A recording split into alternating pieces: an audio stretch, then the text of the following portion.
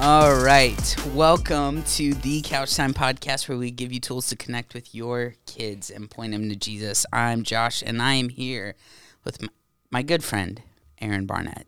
What's up, dude? Josh, I love you, by the way. Just so you know. Thanks, man. I don't mind everybody knowing that. Yeah. It's pretty great. Yeah. We've known each other for a very long time. It's true. It's like 21 years. It's crazy. We used to be in youth group in this room.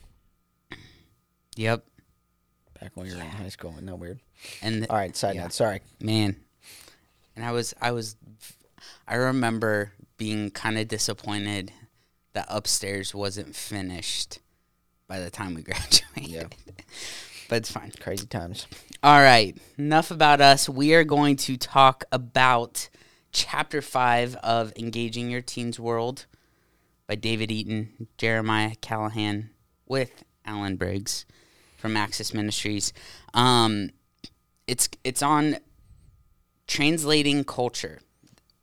This chapter talks about what it is, why it's important, and actually, Aaron and I were just talking. It's actually pretty fun because this specific chapter gives you an outline, like a super practical outline for how to go about translating culture and engaging with your kid. So, Aaron, I'd love to just talk about, the title chapter, Translating Culture. What is translating culture, cultural translation? Yeah. So for anybody who's listening, who it's their first and they haven't listened to past, go back and just glance at get the book and glance at the chapters previous, or listen to the previous episodes talking about the previous chapters, because it builds and it talks about and leads up to why translating culture should even matter. And it does a really good job of explaining why biblically, culturally, the relevance for you and your family, your teens, whether you're a parent of teens or you work with teens, or you just want to know better how to engage in the culture that is the teens culture. So I would encourage you to do that. But essentially, translating culture is a changing, shifting thing. And the book kind of outlines, and my takeaway from it is, there is a gap between parents and the parents' culture and the teens' culture. Right. And so there is a need for the more mature people, aka the parents, to translate their kids' culture so that they can better teach them truth. Better help them understand truth. Better help them learn Christ and point them to Christ and who he is and what he did and what difference he makes on their life. If we don't understand culture, the values, what's important, what's popular, then it's like there's going to be a disconnect between the truth that you've got and what they've got. And so it's not that culture is right or wrong, it's just understanding it so that you can impact and influence in it. So it's not that a culture is necessarily right or wrong, but there's different ones. And the more you know about it, the better you'll be able to have an impact within it. Yeah, that's huge. Yeah, on page 60, it says that cultural translation is the ability to understand, participate, and engage and transform a given culture. And man, one of the things I was thinking about too is, so like you were saying, Aaron, there's the parents' culture and then there's the teens' culture, and they're just different. What's kind of the opportunity here, I think, is, it's really hard for students to believe that Jesus is for me if they think that the Bible or Jesus or God is just outdated. And so for you to kind of step in and kind of like, well, hold on, here's what this means. Here, let me translate this for you. Let me take what you know and show you why the Bible isn't just some outdated old book, but it actually does speak to that. It will, by doing that, you actually show the relevance of the Bible, and that's a huge thing. So, I'm curious, like, so from the book, what stood out to you from the examples like specifically because it's like we want to take everything back to the Bible, right? So like the book talks about some examples from the Bible about people who were culture translators. Was there anything that like stood out to you that was helpful or anything like that? Yeah, and it didn't give me anything new. For sure. But the two examples that it gave, it talked about Jesus and Paul as cultural translators. But what I loved that stood out to me more, so I had heard about those two. Yeah. But what was new to me is I forget the names, but just to give you the gist of it, it gave three examples of Christians in the Bible who tried to, like, there's three approaches to culture. It talked about those who, there was the Roman culture, and then there were the Christians in that, and there was these Christians that isolated themselves, so they fled away from the Roman culture. Yep. Like, they tried to isolate themselves from it. Well, then there's these people who were the revolutionists who tried to, like, fight against the Roman culture, and they were always fighting and clashing with it. And then there were the people who were in the middle, the Pharisees, Sadducees, who are, it's like, you might as well, adopt the Roman culture. You can't beat it. You can't get away from it. Right. So there were these three groups. It's like, yeah, okay, I've seen all of that in Scripture where it's talked about. It's like, well, how did Jesus engage culture? Yes. So then it came in and used Jesus and Paul as these examples of, here's what we can't follow these examples, but whose example should we follow? It's like Christ. He engaged culture masterfully. He was perfect at it, actually. But the thing that's really cool is not like, oh, that's how we're supposed to do it. It's why he did it. It's because he loves people. Yeah. Like, that's how you connect with people's hearts. Yeah. Which is the whole, go back and read the beginning part of this book. That's what it's all about, connecting with their heart. That's what Jesus wanted to do. And culturally engaging is how you do that. So I don't know if that answers your question, but it's like I get passionate about it because it's like that's what Jesus was doing. Yeah. He was loving people, but how did he love them? He engaged them where they were. Right. I'm curious. So this question just kind of came up in my head. So there's three things: isolation, revolution, integration. Like, I'd almost like to like riff on those for just a second about like what are the dangers of like going to those extremes. So like isolation, why is it bad to just like what would it look like for somebody to isolate themselves? Yeah, I don't know. We're getting away from the book, getting into more of, our, pastoral, as far as shepherding. I would say the dangers of isolating yourself is you're living out of fear, which is not good. Right. And so thinking about the kingdom of God, and it's like, what kingdom are you living for? I would be curious, the motivation. It's like, why are you, like, what is your goal for isolating? Like, what?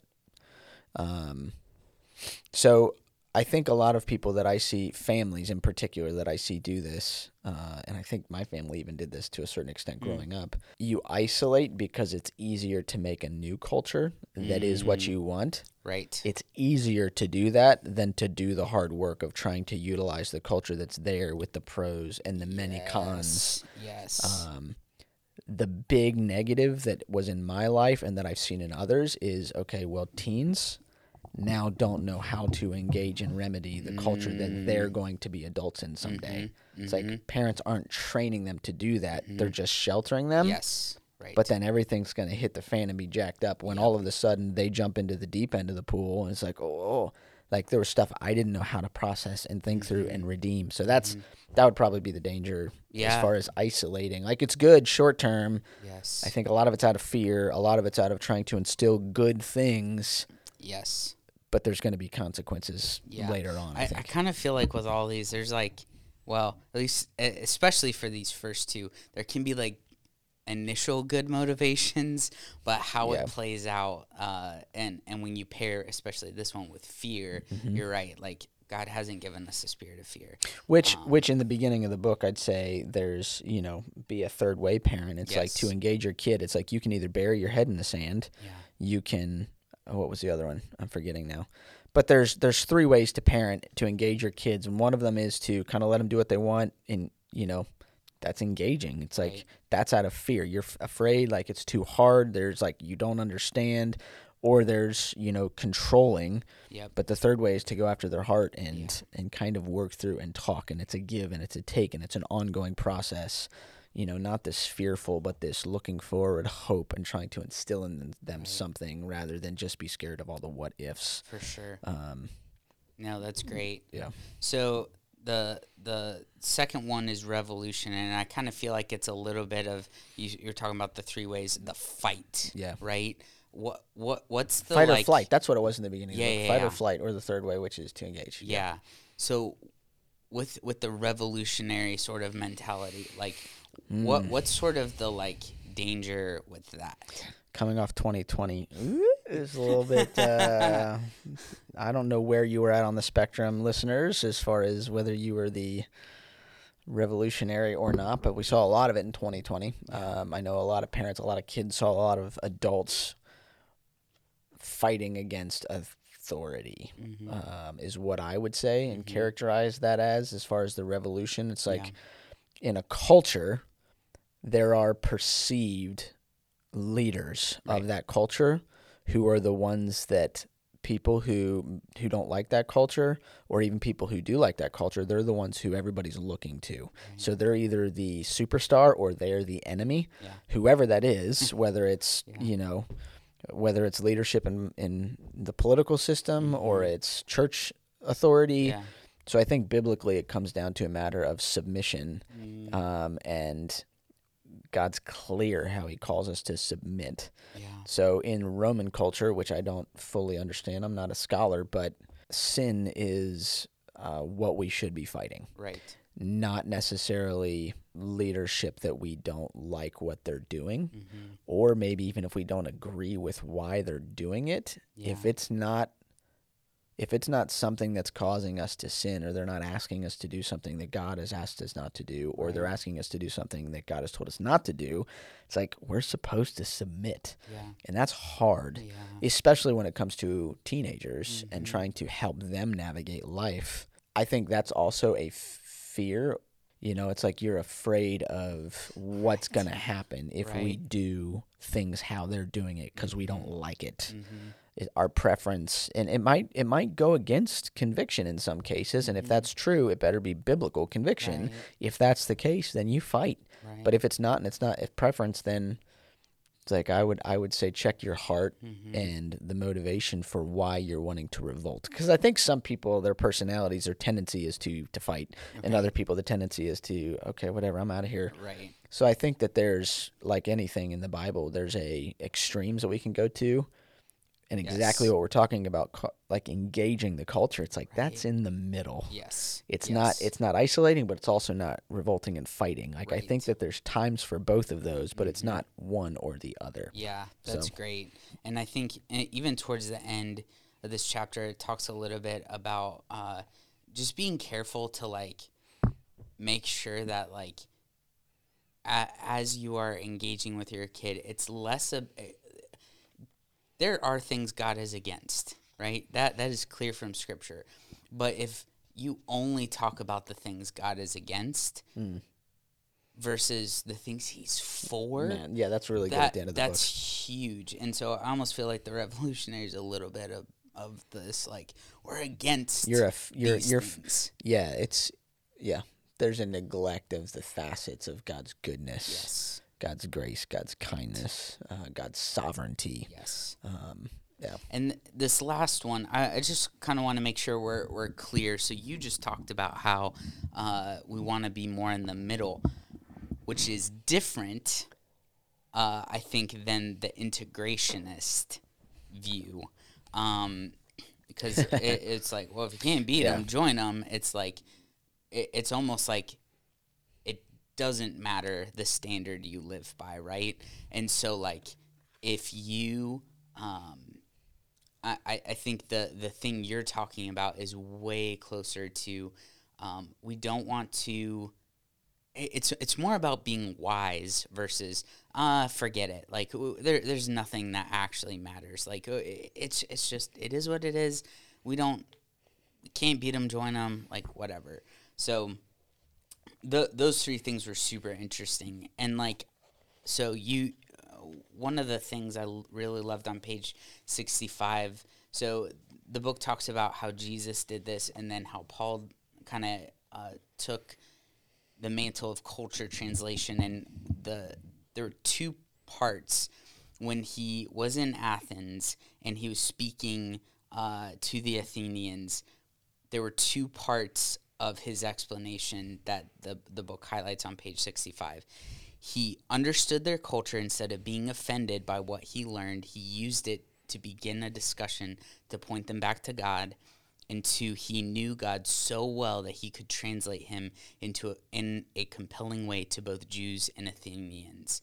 And I was just the context of that passage, he's in this city and they've got all kinds of idols. Yes. Like their belief, their system, there's a bunch of idols that they've got in these temples. Right. And instead of him just, well, yeah. So that's the context of what you just read as far as his response. Literally surrounded by evil, essentially, right? When he learned about these things, he didn't get offended. It's like, what confidence does he have to have in who God is?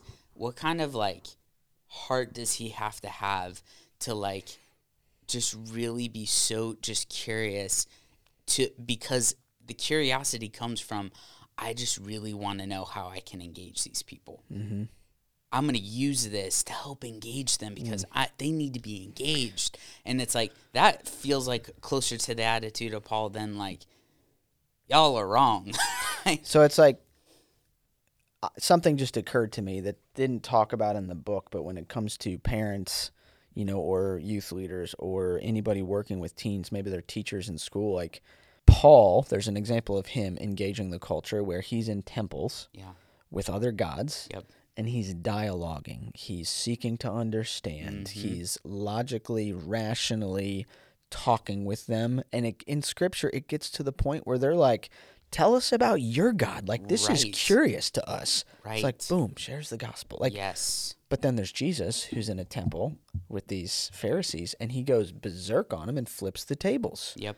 And makes a whip and starts getting them out of the temple. And they're the ones that are Christian. It's like, so we have examples. And if you're anything like me, listeners, it's like, well, which one should we be? Which one should we be? It's like, here's the thing. If you don't understand the culture, then you shouldn't respond at all. Mm.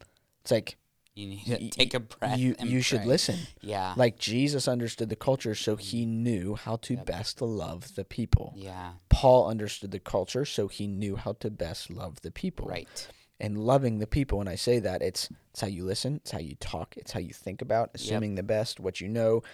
That's the goal. That's what Christ was doing. That's what we're supposed to do. And this is so valuable, and why we're even talking about the book is because engaging the culture and translating it and understanding it is how we know how to respond. Mm-hmm. And I guarantee parents, anybody, again, whoever's listening to this, if you do the work of seeking to understand, the Holy Spirit's going to help you know how you're supposed to respond, how you're supposed to engage, what you're supposed to say, not say, when to say it.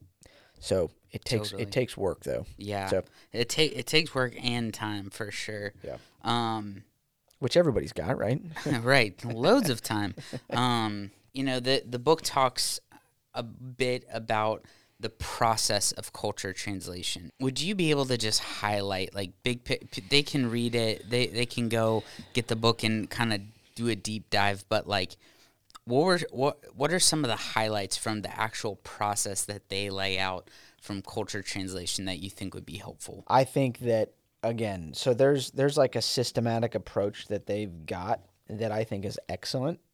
I'm not always about systems because people need to tailor it, make it their own, but this system you can. Like, it is a biblical approach to seeking to understand people.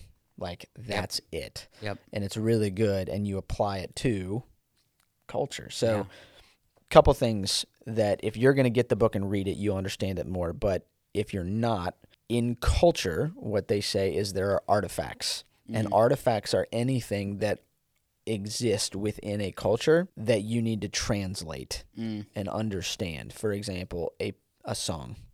A song off the Billboard charts that your kids know that you don't. It's an artist you've never heard of. It's like, that's not even a name. That's an abbreviation. Like, what? That's right. And it's like, yep, that's a person. The actual influencer, the artist is an artifact. Yep. The song that they made that's tops on the charts is also an artifact. Maybe a meme, that's an artifact. Anything that exists within your kid's culture are artifacts. Yeah. And if anything is an artifact in a culture, it could be and should be analyzed and kind of sought to understand. Yep. Is kind of their point. Yep. So when you've got something you're wanting to understand, here it is. I'll just lay it out real quick. You go and read it more. I love that it's bookended with pray. Yes. So they say pray before, pray at the end. Yep. So pray, start off. It's like they say go pick a song off the top charts, the Billboard charts, and practice. Pray, go listen to the song, watch a music video. You're going to be shocked, but just do it. Like your kids, go do it. First thing to do is ask questions. Second thing, do some research. The third is analyze, and that's where they say a lot of the work needs to be done. That's where a lot of the gold is, I think, from the system. That's where we have to take time and put our brain to work about what is good in this, what is missing in this. Where does this fall short? What are the overall messages that this is communicating? That's where I think a lot of people fall short as far as parents, grandparents with teens, is because unless you ask questions and unless you do research and understand a song, you're going to make so many assumptions, but the assumptions are based on your culture and your understanding. Yep. Like if you come at it from where your kids are coming at it from, it's going to make so much more sense. Right or wrong, it will make more sense, so you can have a better understanding of where your kids are thinking and feeling and like believing about it. So pray, ask questions, research, analyze, discuss. So I really like the discuss because it's not go discuss with your kids about this song that they're listening to that's secular and it's wrong. And it's like, no. Yes. After you do all these things, go discuss it with other parents or other people or pastors or whoever it is, and then discuss it with your kids. Yes. And I really think that if parents or teachers or whoever is doing this, they're going to have such awesome discussion because the kids aren't going to immediately turn off. Right. Because it's like, oh, wow, wait, you listened to it? Yeah. You watch, what? Yes. Like, that's a little bit weird because it's not an appropriate video. Right. Like, oh, yeah, watch. And then you come at them, like, seeking to understand and find out if they've watched it and what they thought about it. It's going to be a good discussion. Yeah. And it's going to be a hard discussion. Yeah. I think. So. Yeah. I so love the line on page 68 in the discuss section. It says, remember, the goal is to train their consciences, not be their conscience for them. I was like, so good. Boom. Whoa, hold on. Like, I have an almost 3-year-old daughter. You have younger kids. And when they're little, you need to tell them, all right, nope, not okay. Yes, that's okay. Not okay. This is okay. As they get older, it has to be more of a back and forth about like, well, why is that okay? Get them to reason, get them to think, get them to try to articulate instead of the song just sounds good. Well, okay, absolutely. What does it make you feel? Like, just start diving into it. But the goal is you want to get them thinking, not just consuming, I guess. That was, after reading this book, that was one of the things that stood out to me. Yes. Like for reading the book, that alone is, you want to train them. Yes. You don't want to just like make them little robots. Right. You want to make it so that when they're 18 someday, it's like they know how to think. They know God's word. They know their conscience. They know how to listen. They know how to assess, and that's gold. You want to train them not just in knowledge, but in wisdom and how to apply knowledge. So, at middle school camp, we did a lesson, like, okay, some of you have accepted Christ this week. Cool. Now what? To be honest, if I could go back and reteach that, I would, because there was something I feel like I was You only had how many hours to prepare for that at camp? Yeah, but there's something about, and this is something I want to talk about a little bit over the summer and then the fall, but just like the beauty of Jesus, the beauty of Christ, the how amazing it is to be in a relationship with our God and the things that he has created that are good. It's the very last sentence on page 70. If all we ever do is point out what's wrong about the culture and what's bad about what our teens are immersed in, is that winsome? Is this winsome? They'll begin to think that God is only against things and people and not for them. Yeah. And so, that's kind of where I'd like to wrap up a little bit. Like, just be thinking about that. And actually, Aaron, you had something, and then I have a couple questions for parents to think about. I wanted to say right before that another nugget. So if there were two things from this one chapter, the one is about training their conscience. Yeah. And the second one is this. It stood out to me as I reread it, preparing for this. It's like God is the author and creator of both truth and beauty. Yes. So anywhere we find truth or beauty, no matter how surrounded by falsehood and or ugliness, it's still God's truth and God's beauty. Yep. It's like that's a profound thing. Yes. But to be able to see through the ugliness and the falsehood, to find the truth and the beauty that is God's design, even if it's perverted and twisted. Yeah. And it's not that all of a sudden now we can be in a culture and like, oh, we can go watch whatever we want. We can go do whatever we want because there's truth and beauty. And it's like, no. It's redeeming those things by seeing God's truth and beauty, knowing what to keep, knowing what to spit out, and how to engage people who are trapped in that, who don't have that ability, who don't have hope, who are stuck only with the falsehood and hopelessness. And so that's awesome. Those two things, That's huge. So just a couple things, a couple questions I want to leave you all with. One, how well do you know the Bible and God's character? Ooh. One of the things that Paul did was he knew God so well, he was able to translate him into the culture. So how well do you know the Bible and God's character? Are you humbly curious? Not curious to figure out where are all the errors in this and how can I trap my kid in their logic. It's like, no, are you just humbly curious? Like, I want to know to engage. What's keeping you from being a culture translator for your teen? Like, what's stopping you? Now that maybe you've heard this podcast, maybe you've read the chapter, what would stop you? And then the last thing is, what's one thing you can do this week to take steps towards engaging your teen like this chapter talks about? One of the things that the book points out and something that we love is Access.org has a weekly email, and it's also a podcast called The Culture Translator. It's phenomenal. It's awesome. Yep. Listen to it all the time. I'll put a link to it in the description, so I'd say check that out. On that email, so if you're listening to this, your teen's culture is an absolute monster. Like, where do you even start? Like, okay, I want to do this, but what do I do? Right. The Culture Translator email that they send out is like, starting point. It's like, oh my goodness. It gives you, it's like, hey, here's 5 things that are things your kids are aware of, or here's what's going on in the culture. Start here. Here's like, they essentially tee you up with what to digest, what to try to understand and analyze and figure out. And they've got really good links and stuff. First run through of the email you can read in 10 minutes, super easy, but then they give you all kinds of rabbit trails to find that. Very helpful. Go check it out. Yeah, so I'll have a link to it. And yeah, as always, it's summertime, so be checking your campuses, just communication for summer schedules. And that's it. We love you guys. Have a great week. Hey, thanks for listening. You can follow us on Instagram at the Couch Time Podcast. We'd love it if you would take a moment and leave us an honest 5-star rating. Let us know what you thought about the podcast, and let us know if there's any topics you would like us to cover. You can comment below or email us at podcast@graceky.org.